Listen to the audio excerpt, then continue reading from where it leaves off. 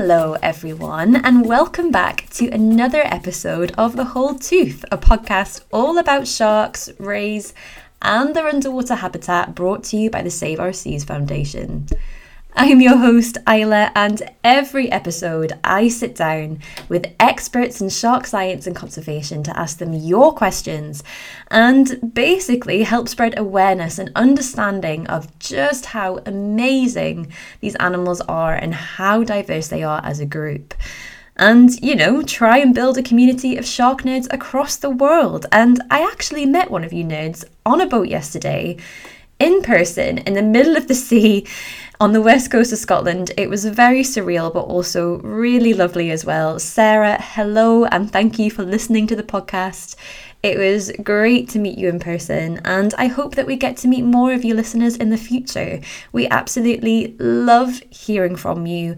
Thank you so much to everyone who has sent their comments in about the podcast or got in touch to say hi. We really love hearing from you and finding out where you are in the world. And I know we have listeners from all over the place. So we are starting to build that community of shark nerds, which is absolutely great. Now, on to today's show. I am so unbelievably excited for this one because it is one of my favourite topics to learn about and talk about, and my guests today really are pioneers in their field who are making new and exciting and very important discoveries. I was lucky enough to get to pick the brains of deep sea shark researchers Paul Clerkin and Sofia Aranha, who are very kindly going to guide us on a journey into the deepest, darkest parts of our oceans to meet some of its incredible inhabitants. Now, the deep sea might seem like a vast, empty, cold void that doesn't support much life, and for a really long time, that was actually common understanding until science and technology advanced enough and we were able to explore more of it. And we found out that not only does it support life, but a huge diversity of species, especially in particular areas like seamounts and hydrothermal vents, where specialist communities thrive, and we talk all about that in this episode.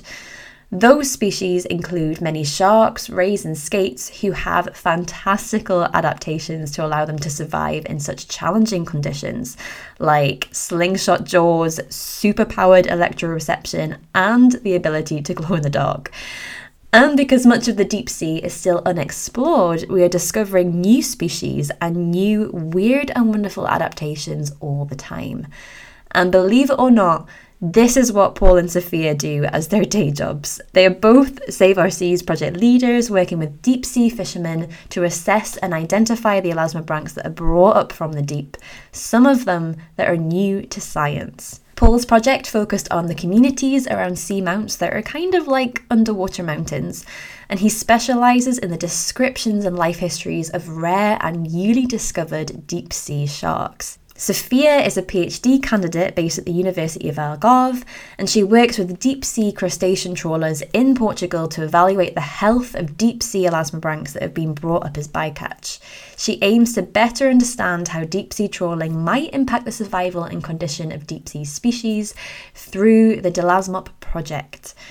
Both Sofia and Paul are using their research to spread awareness of the incredible species that we find in the depths and provide vital information as to the threats that they may face. And that's something that we discuss throughout this episode, because human impacts are reaching into somewhere as otherworldly and seemingly inaccessible as the deep sea and affecting the sharks there, and that's what their work is all about, and they're looking to inform deep sea fisheries management with that new knowledge that they're getting. Paul and Sofia are so incredibly passionate about what they do, and it was such a joy to chat to both of them and learn more about their work, their drive to protect deep sea elasmobranchs, and of course meet some of these awesome sharks. Just as a side note, please feel free to Google image search some of these species as we go, especially the goblin shark, which is a personal favourite of mine, and you will find out why in this episode. But yes, it's always worth Googling these species and having a look for yourself about how weird and alien-like they are, but also how amazing they are at the same time. Okay, I'm rambling, so without further ado, let's hop into the submersible and dive into our episode on deep sea sharks.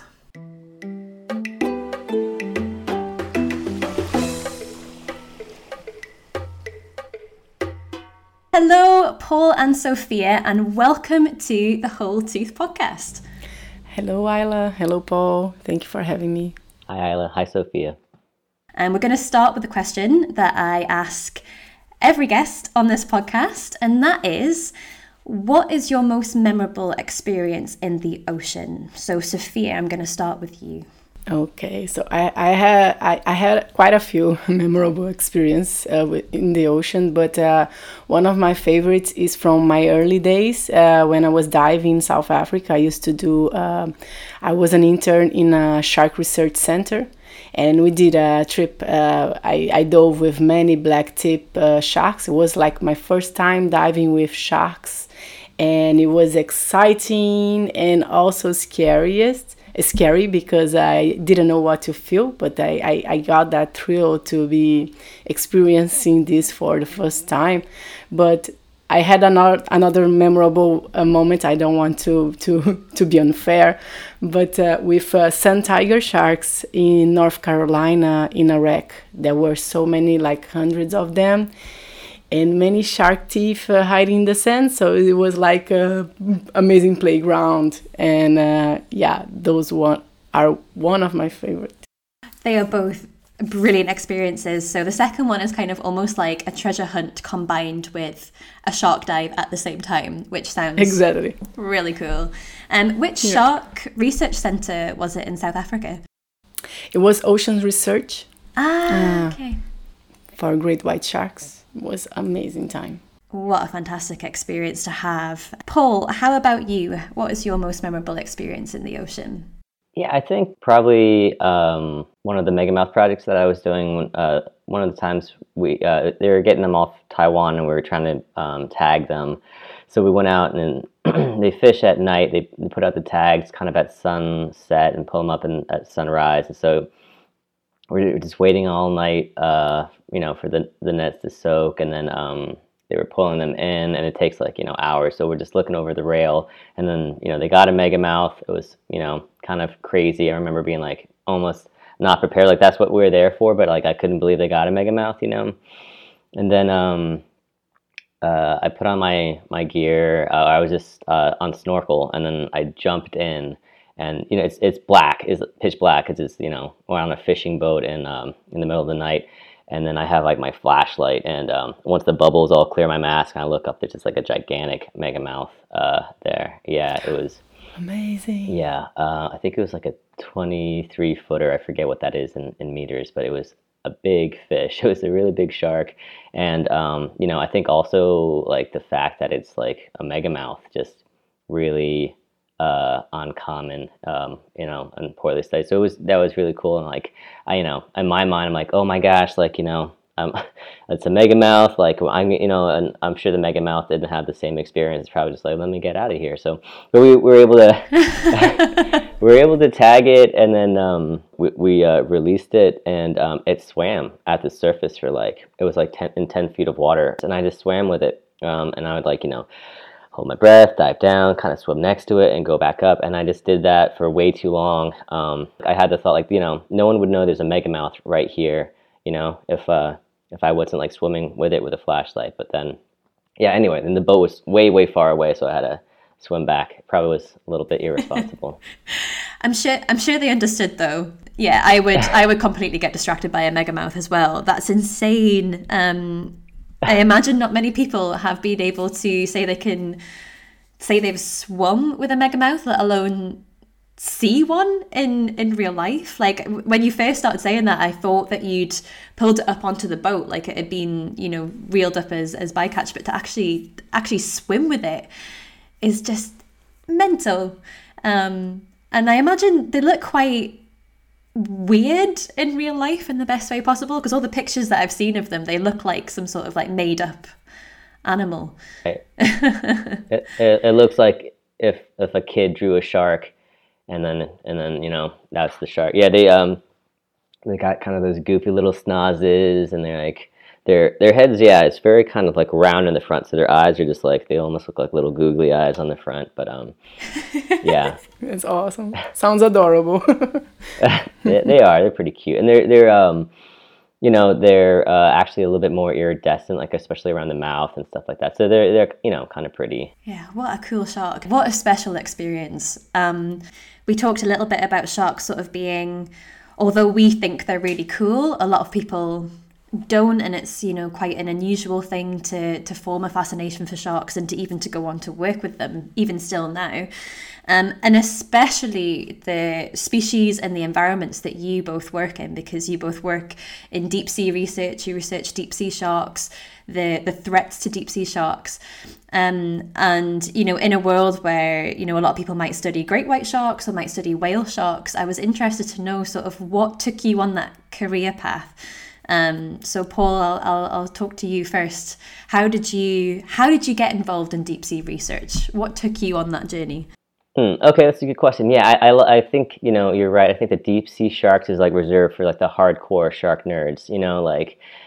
Lots of shark fans are like white sharks and like, oh yeah, hammerheads and whale sharks. But a lot of the deep sea sharks, people don't know about, and a lot of them we don't have that much information on. So that's part of like my fascination was when I started, in my earlier years in undergrad and stuff, learning more about sharks and kind of beyond just the shark fan stuff, but like learning some actual studying sharks.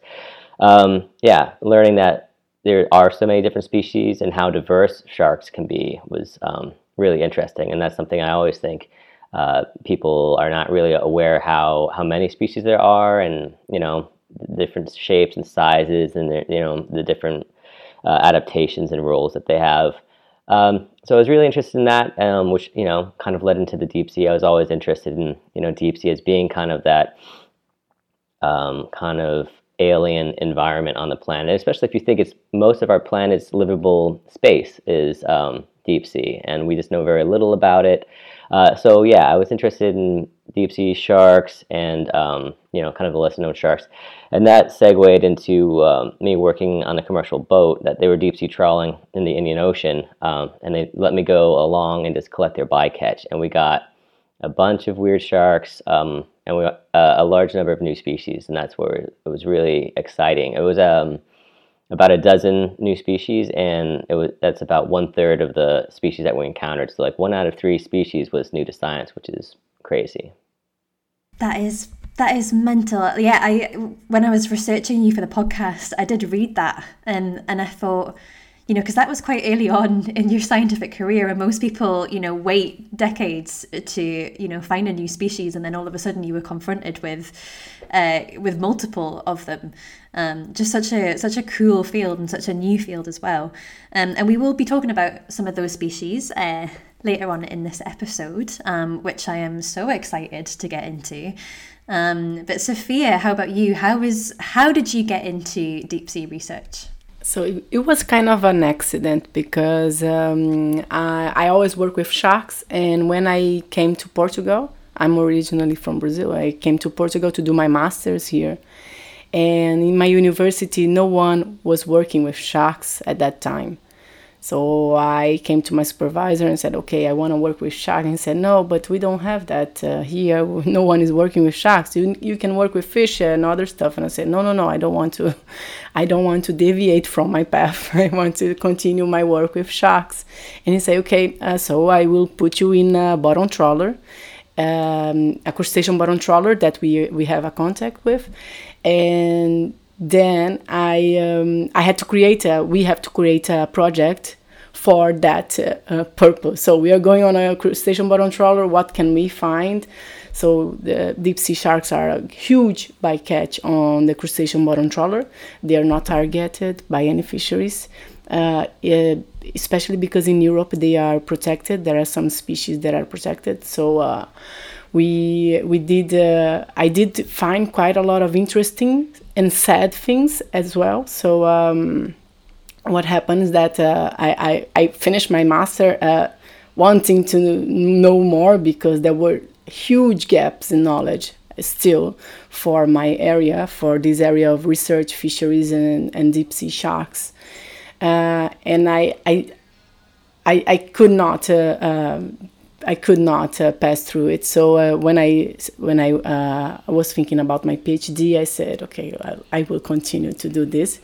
I don't like to see sharks suffering. I see many dead sharks. It's really frustrating. But at the same time, like it was necessary, and I think, okay, so I need to I need to just do it, and I need to gather most information that I can on these animals. So I continue to work with sharks, and now I'm working as well with deep sea skates. So cool, yeah. Cool. Oh, amazing.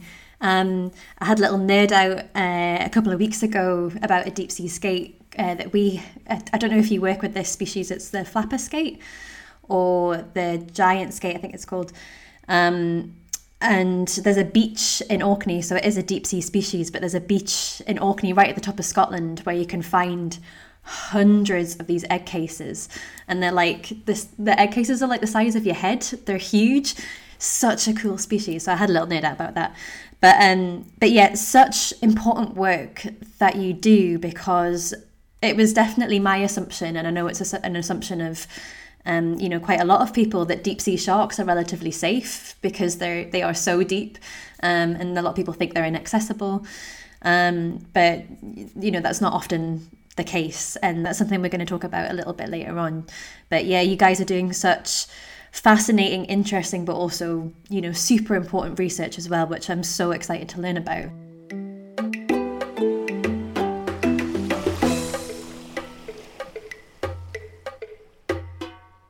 Thinking about the deep sea, I thought it would be a good place to start to talk about what we mean when we say the deep sea, what it's actually like down there. And Paul, you mentioned earlier that there's just so much of our world is the deep sea. So much of it is unexplored. It actually hurts my brain to think about the numbers and how deep things are and what that is an equivalent to, on a surface level. But I think quite a common misconception again is that the deep sea is actually, a very barren environment that doesn't have much life in it at all, let alone sharks. And Sofia, you spend a lot of your time, as you said, on the crustacean trawlers, analysing the species that get, brought up from the deep sea. And I was interested to know, is there any truth to that statement that the deep sea doesn't have much in the way of life? Yes and no, I think. I think this is most due to the misconception that because there is no photosynthesis happening below 1,000 meters depth or so, life cannot sustain in those type of environments. And that's far from the truth. Actually, we do have some muddy flats, which we don't find a lot going on there, but there are also areas with high productivity, such as vents, seamounts, sunken whale carcasses, dolphin carcasses, which concentrates a significant amount of life around it. So yes and no. Yeah, so there can be big open spaces, but there are also areas where life concentrates. And I just wondered if I could pick up on something that you said there about the whale carcasses. Like, how does that work? Can you explain that to somebody who maybe isn't familiar with that whole process? Sure. So whale carcasses can beach or they can sink. Not all carcasses sink, but when they do, they sink up to the depth where is the limit depth of that area. And with that, a lot of scavengers take opportunity to feed on. It's like a feast. It's a giant carcasses that can stay there for days or even months or years. So scavengers like octopus, brittle stars, starfishes, sea urchins, a lot of animals can feed from that, and even sharks can feed on that as well.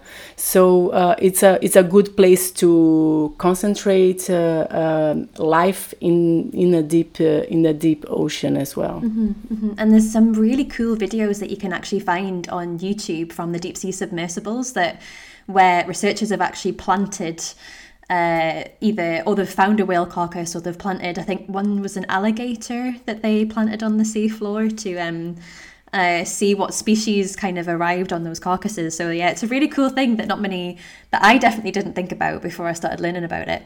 And of course, one of the other habitats that you mentioned were seamounts. And I know, Paul, that you've done a project that looks at the different shark species around seamounts. And I just wondered if you could talk a little bit about their ecosystems, because they are so cool. Yeah, I think seamounts are really cool. And that's probably a biased opinion, but yeah, I think they are really cool. They're they make up relatively a small amount. I forget what it is, only a couple percent of deep sea. But we estimate that there could be 100,000 seamounts in the ocean, and they are cool. They add structure. They function kind of like underwater islands. They are kind of just shaped like a mountain, and they're separated by great depths. And a lot of the time, these islands are kind of separated, and you can have different species between different seamounts that are relatively close. So it's a hotspot for biodiversity, and they also food winds up concentrating on them because like plankton, when they go up and down through the water column, and the current's moving them. When they go down, the plankton get concentrated on the seamount, and then they go up and moves on, and then you kind of get like this little conveyor belt, kind of like cookie cutter thing, where you get more food at the seamounts, and because of that, you have more. It can support more life. You get more species, and so they are kind of like little underwater islands separated by these depths of the ocean. Mm-hmm. And that can even lead up to quite close to the surface, right? So not the seamount itself, but the effect of it, because I know that you get some areas where you see really large aggregations of sharks, for example, in shallower waters, but that's because it's still above a seamount. Oh yeah. I mean, some of the seamounts can be relatively close to the surface. One in the Indian Ocean that we would fish around Walter Shoal. It gets within 27 meters of the surface, which is very shallow. But you get concentrations of fish, larger fish, and sharks. So you kind of get everything kind of aggregating around there, and you have your own little ecosystem, and they can be pretty different. A lot of the time, when I was working with the commercial fishers, and they would switch seamounts for the sake of fishing, but it would very often be a pretty different species composition. Even at just a seamount right next to another seamount could be pretty different. And a lot of the time, we get like new species at just next to these seamounts. One of them, we had two cat sharks, and they were both new species, and they looked similar, but they were separated by these seamounts, and it was not a great distance, but it was a great depth between them. Yeah, so really are like islands then, in that way, like how you describe them, in that you can also have species that are kind of endemic to even that particular seamount, just like you would an island on land. That's so cool. And we talked a little bit about there being these areas where you get really high productivity and you get lots of different species. So, the seamounts, like you said, the whale carcasses, the hydrothermal vents, areas like that. But I wondered if we could talk a little bit about what the deep sea, what kind of conditions, so say you are a deep sea shark, what kind of conditions are you working with down there? I think one of the big things that besides like the temperature and the pressure and everything, one of the things that's common in the deep sea, especially in like less dense areas, is just food scarcity. There's not a lot of prey items, so it's kind of an arms race between sharks to detect prey and prey to avoid being detected. It's kind of I think most fish in the ocean, especially in the deep sea, they want to see the prey, but they don't want anything else to see them. Yeah, that's really interesting, because that brings me kind of on to my next point a little bit, in that obviously food is so scarce in the deep sea, so a lot of deep sea species, but it's also very dark down there, so a lot of deep sea species must rely quite heavily on their sense of smell and also on their electroreceptions, because you don't want to miss food when it comes across you in the deep sea. Definitely don't want to miss the opportunity for a meal. And I just wondered, are there any kind of general adaptations that these sharks have to help them thrive in that sort of difficult environment? So we have a lot of cool adaptations like bioluminescence. from lantern sharks to kind of create counter shading, so they match the ambient light and they can't be detected.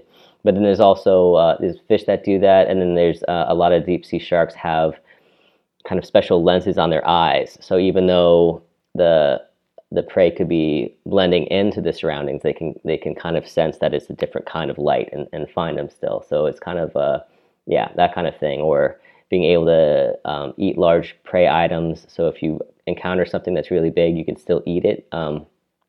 Just trying to maximize encounters with prey when you can. Yeah, so as Paul said beautifully, they have eyes really well adapted. Like one of my favorite sharks is the kitefin shark, because the eyes of the kitefin shark is like a cartoon eye. It's really beautiful and large, long eye. They have the eyes to capture the smallest lights from the bioluminescence of other animals, but it can play as well a role on finding mates or to camouflage from predators as well. Some sharks, as Paul said, they have bioluminescence, so they can camouflage, or they can use it to find mates or to attract some prey.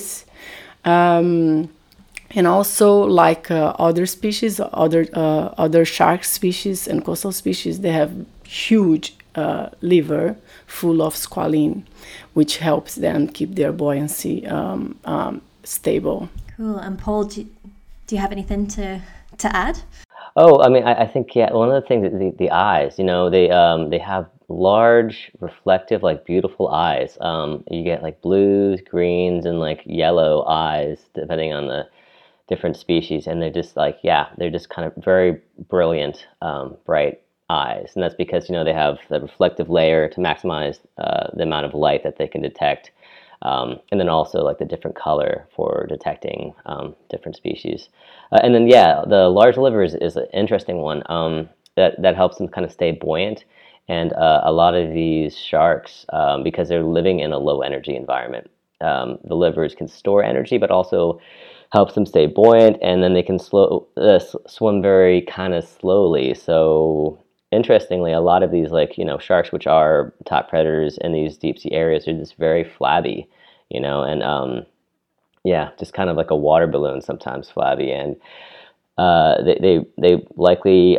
can cruise very slowly and quietly and sneak up on prey items. I've actually encountered some sleeper sharks,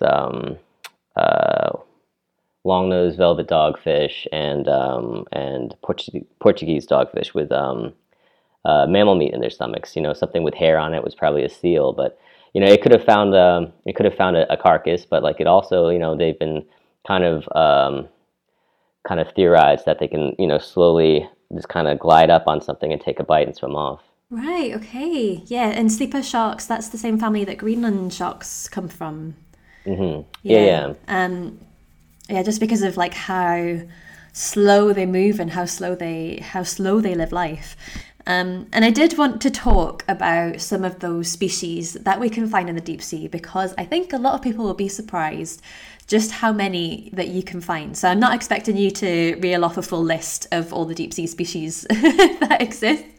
But I just wondered if you could talk a little bit about some of them.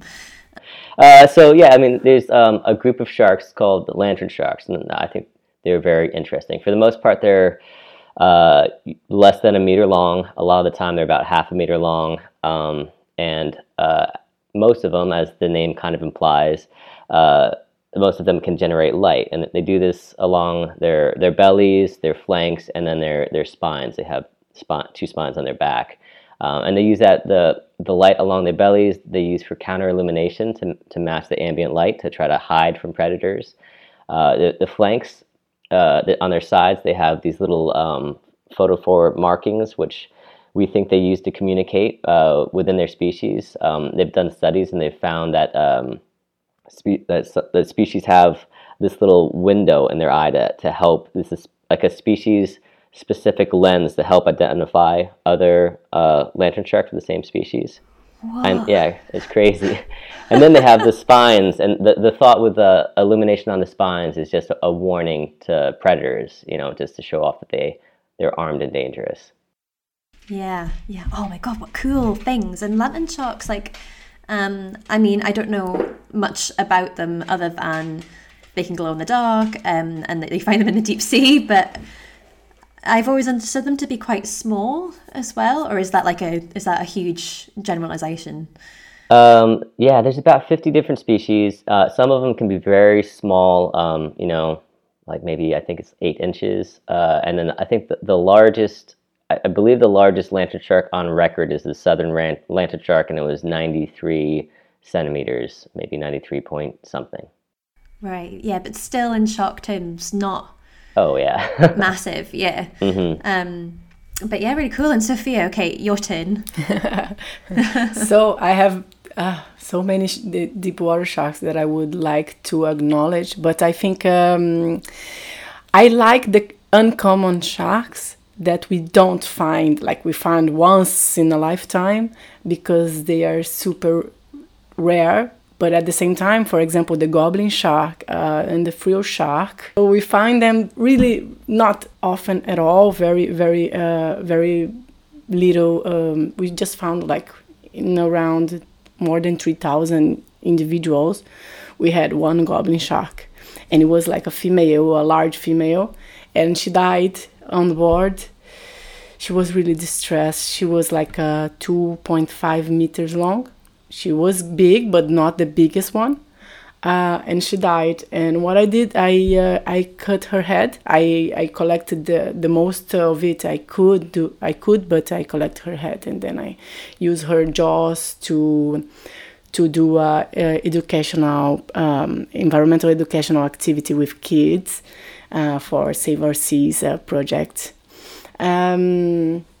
And yeah, I think the goblin shark for me is one of the most, when you think about deep sea sharks, you think about alien-like sharks. They are not at all, they don't look like the coastal sharks, right? They are smaller sharks, but we have quite common sharks. For example, the cat sharks, they are really common and they lay eggs.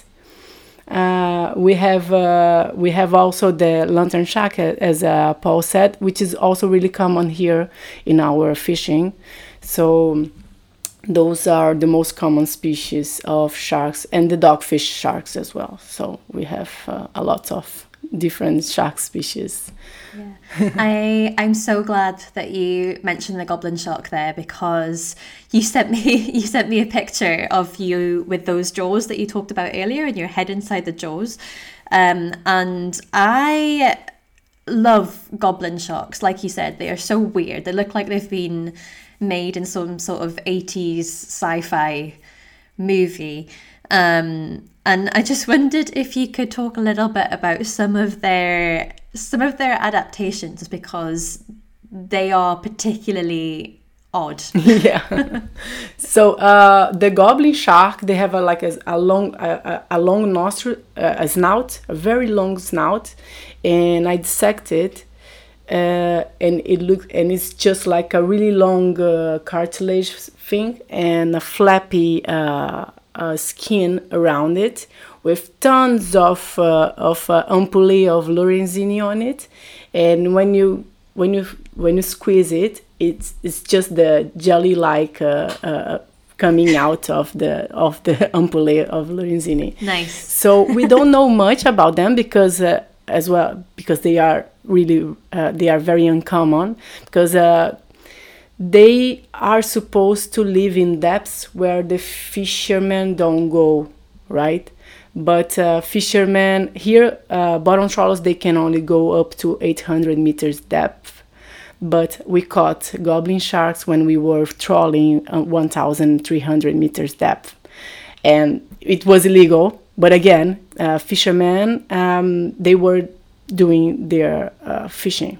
So I'm not there to tell them what to do. I'm just there to do the research. And unfortunately, sometimes they don't do legal stuff. But at the same time, is an opportunity to get really weird creatures. And it was during this trip that we caught some really weird sharks. The sailfin rough shark as well. We know very little about it. But the goblin shark, the mouth of the goblin shark dilocate from the jaws dilocate from the cranium to collect the prey. So I don't know much about it because we already have like 18 species of sharks that I'm trying to understand little by little. So it's a lot of sharks to go into details, and I cannot go into details on there. But if Paul knows about more about the goblin shark, he's more than welcome to talk a bit because I just know that they are really weird creatures and very, very, very, for me, they are really cute creatures. Definitely unique, right? Yeah. Cute in their own way. Yeah, I mean, I think you covered all. I mean, they really do have like that weird appearance. They look, unreal. They have that big kind of scary mouth, like Sofia says, protrudes out. They can slingshot it out. They actually have a ligament, special ligament that's designed just to keep the jaws from getting ripped off their face when they shoot them out. And the image that we all see is the goblin shark with its jaws protruding. But when they're alive and in the water, those jaws are actually up in their mouths, and they're a lot kind of more like a long dagger-like shape.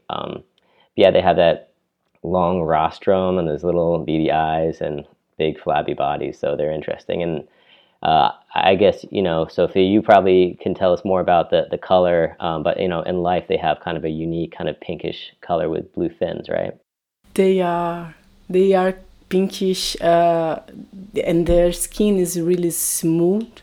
Like it's not fragile skin, but it's you cannot tell it has scales. I don't know. I think it has, but you cannot see that. And they are very pinkish. And the nostrils, they have really interesting nostrils. When I dissected, me and my student, we dissected, and the nostrils inside they have like this huge in the cranium, this huge structure only for the nostrils, and it has a lot of lamellae inside, and it's really interesting. So the nostrils must play a really important role as well in their diet, in finding food or something like that.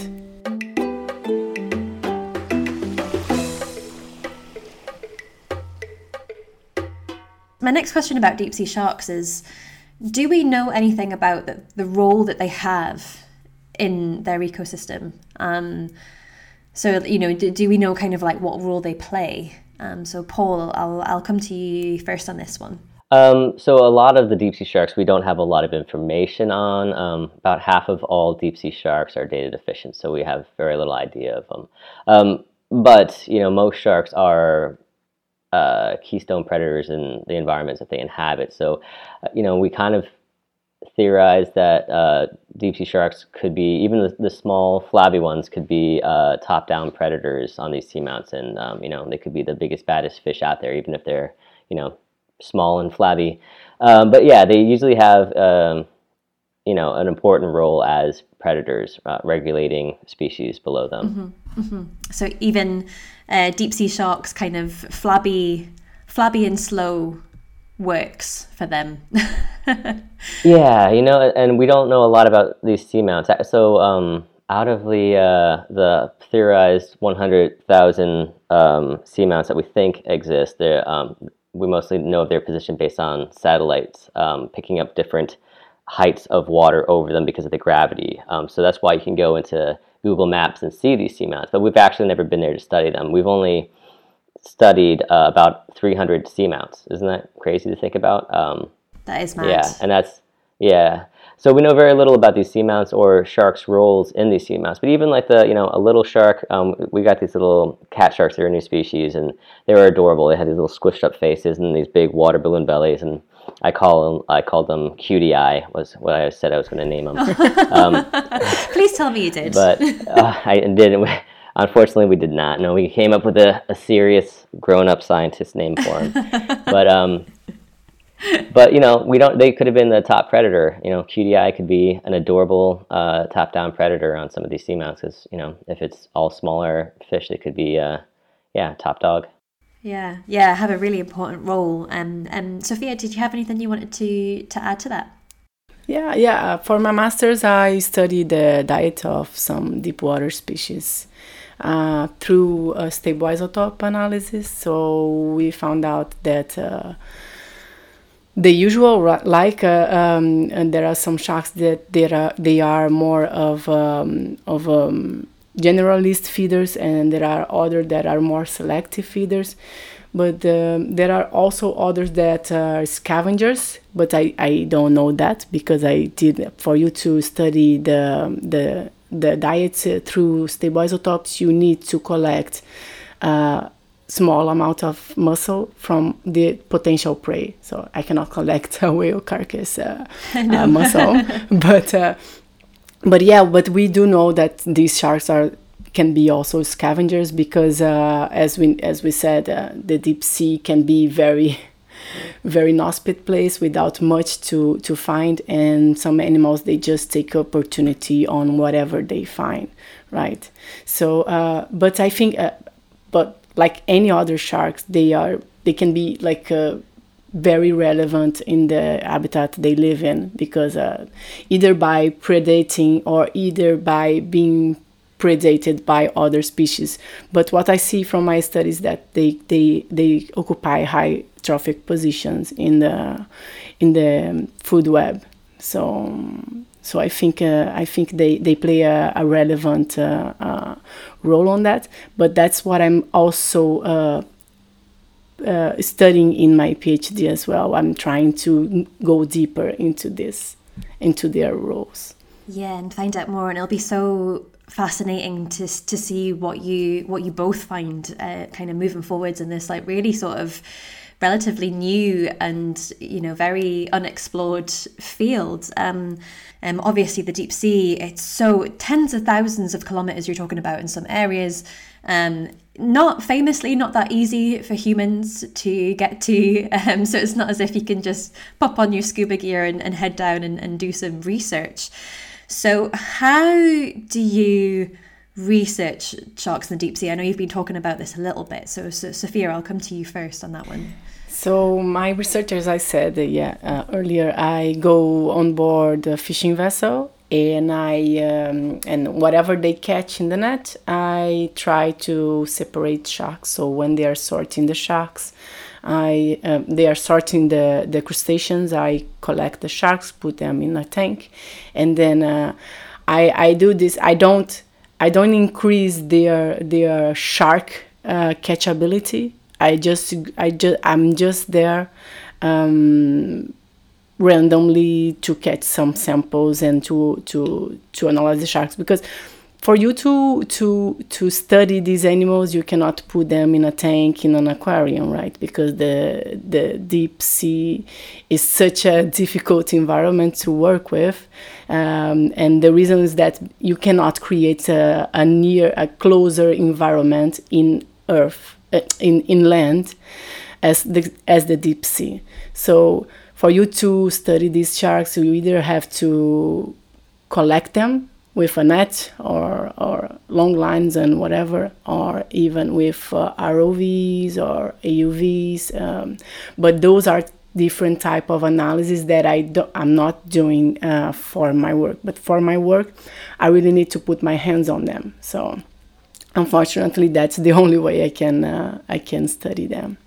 Yeah, but it does make sense though, because while people are fishing in those areas, it makes sense to take advantage of having a look at what kind of species come up with the species that they're targeting, right?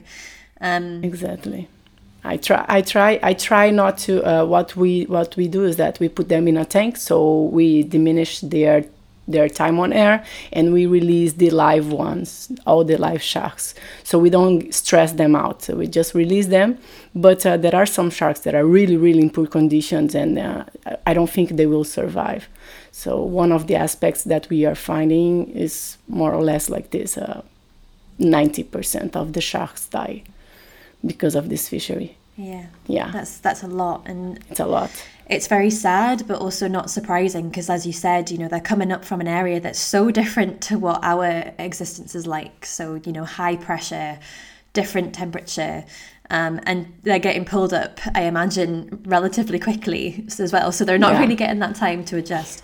No, not at all. Yeah. That's quite a shock for them, either in terms of temperature changes, in terms of pressure changes, and also inside their bodies, their organs. They get barotrauma because of the pressure changes. So so just like being a diver, like if anyone listening is a scuba diver, like you're always taught, do not go up to the surface really fast, because it can do bad things to your insides. And imagine that for a shark that is way deeper than we could even go on our own human scuba diving equipment. And Paul, how about you? Do you have similar research methods, or do you do something slightly different, or how do you research sharks in the deep sea? I think, my method's similar to Sofia. I'm lucky to have a relationship with deep sea trawlers in the Indian Ocean, and it works out well. I think it's a little bit strange, and Sofia mentioned it too, like for someone to be passionate about sharks and have to deal with dead sharks all the time is not really why you got into it, but you wind up being able to answer a lot of questions that you have and that will help the species. But working with the deep sea trawlers, it's such a useful collaboration, because they're going out and they're fishing anyway, and so they have funding. They have commercial funding. If me and Sofia wanted to charter a research boat to go out to the deep sea for 3 months with a crew, it would be crazy how much money you would need to rent a boat and hire a crew. So that by itself is very valuable. Plus, they have a lot of knowledge. They're fishing these deep sea seamounts, and if I went out with my boat, I would get the net stuck for sure. First time I put the net out, I would lose it. But they know how to fish. They know the area, and they're really they're experts at what they're doing. So to be able to piggyback on their fishing activity and catalog the sharks and collect data is really valuable. Even if it's just I've been talking to some people, and even just knowing what species are coming from where out there is a big step for some of these groups that want to have distribution of species. Then relative number and maturity and all that stuff is important. And then also because we can't go down there. Sending cameras down and anything like that is a useful way to kind of peek into the deep sea and see what these habitats are like. But I mean, you made a really good point there, in that these fishermen are out there every single day. They're seeing the species every single day as they're coming up in the nets, and they've got some idea of where to go, possibly what kind of species you might see where, as you said, and it's really valuable information that, especially for the deep sea, we don't necessarily have. And because it's such a huge, vast area, you do need some sort of idea of where to start. And as it's, I imagine it's really sad to see, a lot of dead sharks on board, but also without that, you wouldn't have been able to identify new species. We wouldn't know about their physiology. We wouldn't know about some of the adaptations that they have. So I imagine it's a bit of a double-edged sword for both of you. But one thing that is slightly worrying is, like you mentioned before, is that there are threats to deep-sea sharks. We are seeing deep-sea fishing potentially having an impact, as you said earlier, Sofia, and what you both do is work on those vessels and see the animals that are being brought up as bycatch, even if they're not being targeted directly. And I wanted to ask, so I'll come to you, Paul, first. And, why is it so important to understand these kind of rarer species and to keep discovering them as kind of like a first part of the question? And the second part is, you've already touched on this a little bit, but for your project, you formed a collaboration between lots of different partners, including some of the deep sea fisheries. And I wondered, how are you using your data from that kind of from those rare species to help inform management of those fisheries? A big question, I'm sorry. Oh, yeah. Oh, no. So I'll try to answer it in some parts. I think, the basic taxonomy stuff that we did out there, describing the new species, is a very important job. I think sound taxonomy is important for future research. Being able to discern which species or which is important to put together any life history information, but also just having a name and knowing that the sharks are there is important, because they're still exposed to the same anthropogenic fishing pressures from being caught as bycatch, whether we know they're there or not. So just knowing that they exist, having a way to tell them apart, and a name to which we can communicate with other scientists, fishers, or policymakers is an important first step. I think it's kind of sometimes overlooked by people doing more in-depth analysis, but just knowing what's there and being able to tell them apart is important, because sometimes you get people doing analysis and they'll include multiple species by accident because they'll be hard to tell apart, or one species will be cryptic, maybe unknown, and it totally can mess up your life history estimates if you're including two different species. And then there's also the basic life history stuff that we put together while we're out there, and that's some of the groups that I've been working with. They've been saying it's probably one of the more in-depth explorations of the sharks in the area. So I think that's a good baseline for a lot of these things, and we're continuing to work with the fishers, and then also some of the RFMOs and NGOs on how to get more information. The fishers are going out there, and a lot of these boats hire an observer or voluntarily contribute data. But if it's, if the taxonomy is an issue, or if they're limited in the data that they can collect, sometimes they don't yield a lot of stuff. So I think continuing to work with them and maybe creating this pipeline of data from the fishers would really help, even if we can just get, what species they're catching where and what number. That's a lot of information. Yeah, definitely. And because if you don't know what's there, you don't know what you might lose by over exploiting that area of that population. And I imagine a lot of the fisheries are actually really interested to find what sort of weird species they're sort of bringing up on board. So it might be quite interesting for them as well. Mm-hmm. Yeah, there is always the kind of the thought, like, what if one of these species goes extinct before we even discover it or name it. And I've been lucky with these fishers. I know people have different relationships with policymakers and fishers, but they are very interested in what's there, and they've kind of voluntarily let me go on the boats, and they let me collect anything I want. So they're not trying to hide any of this stuff. They do want to know what the species are and what we can do.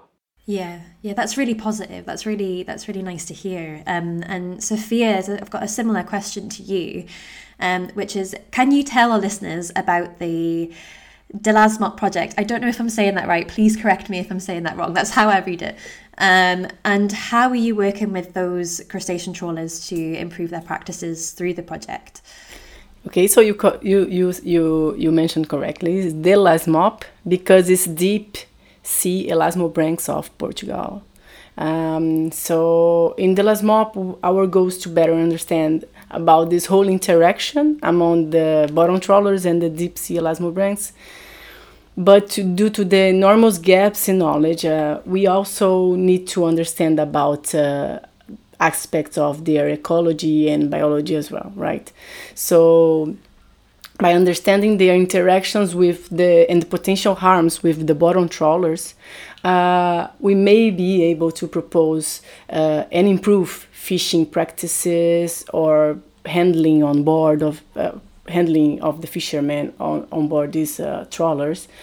So we have a better chance to either reduce their bycatch or either improve their survival when they are discarded. And by that, we are working in another project, a parallel project, which is called NREP. And this project is, we put a camera in the fisherman vessel, and that created not a good relationship among us and the fishermen, because it's a way of electronic monitoring right now. And this project is also based on my PhD, so we are working with deep sea sharks and skates. And we are working with a company called OLSPS. They are a fishing company. They are not a fishing company, they are electronic fishing logbook company. So they developed this fishing logbook where we can put the sharks that we are collecting, the area we are collecting these sharks. And in the future, we want to say to fishermen to avoid high bycatch concentration areas of sharks and skates. So with that, we plan to decrease the bycatch of sharks, because in theory, no fisherman wants to collect sharks, because right now, like around 40% of those species are protected in Europe, so they cannot land these species. So it's important for them to find ways to avoid bycatch areas of sharks and skates.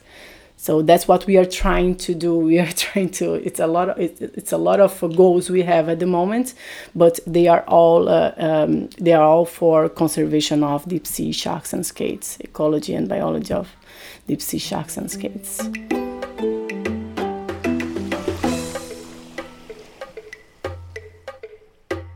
I am at risk of taking up so much of your time, because I could honestly ask you about deep sea and deep sea sharks all day, but I will not do that. So I'm just going to bring it to a close. And I just wondered if there was one thing that you could, or one thing that you wish people knew about deep sea sharks, what would it be? So Paul, I'll come to you first. Yeah, I mean, I think one thing I would always like people to learn about sharks is that that they're very diverse. You know, that there's a lot of different kinds of sharks out there. They're all very interesting, and a lot of them need our help, even if that's just learning more about them. I think a lot of shark fans are enamored with white sharks, which is great. It makes sense. It's fascinating, but I think a lot of people are just not aware of these other species, and because of that, I think most people don't realize that a huge amount of deep sea sharks are not protected. We don't even collect data on them a lot of the time when they're caught on fishing boats. So, sharks are very diverse, and there's a large portion of the species that are just kind of neglected because they're so poorly known by scientists, but also the public. Mm-hmm. That's a really good one. And like we said earlier, if you don't know what there is, how do you, these species could go extinct without us even knowing that they existed, which would be really, really sad. And Sofia, how about you? What would be your one thing that you would tell people about deep sea sharks? That they are equally as important as coastal species that we are aware of, and they are fragile. We don't know much about them, and we need to before it's too late. They are not being in Europe. They are not being physically targeted for the fisheries, but they are a huge amount of the bycatch. So they are still being fished, and they are not accounted for, which is a shame, because as we can see, they are dying. They don't survive this activity. At least for bottom trawl, they don't survive after they are caught. I think people should know that these sharks can be overexploited even if they are not targeted. Yeah. Very, very, very important that we care about them and we show them some love. And they are very cute in their own way. And I agree with both of you on that. And my final question is, if you could be any species of shark, ray or skate in the world, what would you be and why? So I was thinking a lot about this question because for me it's really difficult to choose.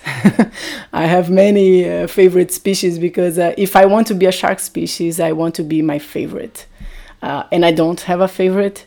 But I think the kitefin shark is really cool because I really enjoy his eyes, his cartoon eyes, and because of the bioluminescence that tricks the predators, and is the largest vertebrate known to have bioluminescence.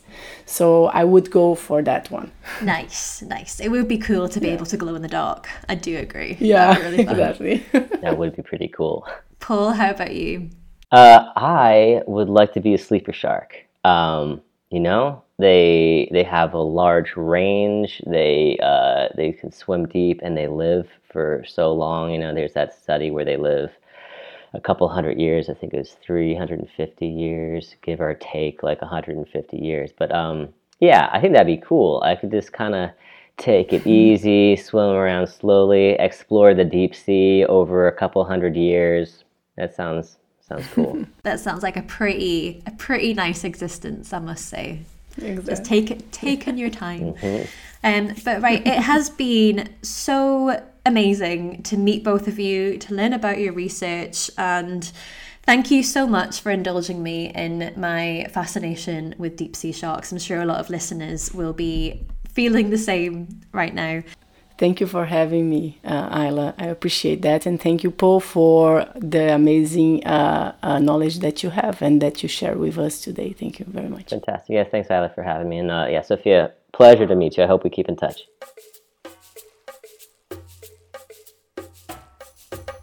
This podcast was brought to you by the Save Our Seas Foundation. It was hosted and edited by me, Ayla Hodgson. Our beautiful artwork is by Nicola Poulos, and the wonderful jingle that you can hear right now is by David Knight. An enormous thank you to Sofia and Paul for taking the time out of their day to come on the podcast and nerd out about deep sea sharks for us. You can find links to them and their work in the show notes of this episode, which you can find on the World of Sharks website. And a huge thank you to you at home for listening. If you like this episode, be sure to rate, review and subscribe. We really appreciate it when you do. And if you would like a question answered on the podcast, want to suggest a topic, or just want to say hi, please feel free to get in touch on isla@saveourseas.com or on social media by following @SaveOurSeas Foundation on Instagram and @SaveOurSeas on Twitter. Alrighty, have a jawsome week and I'll see you next time.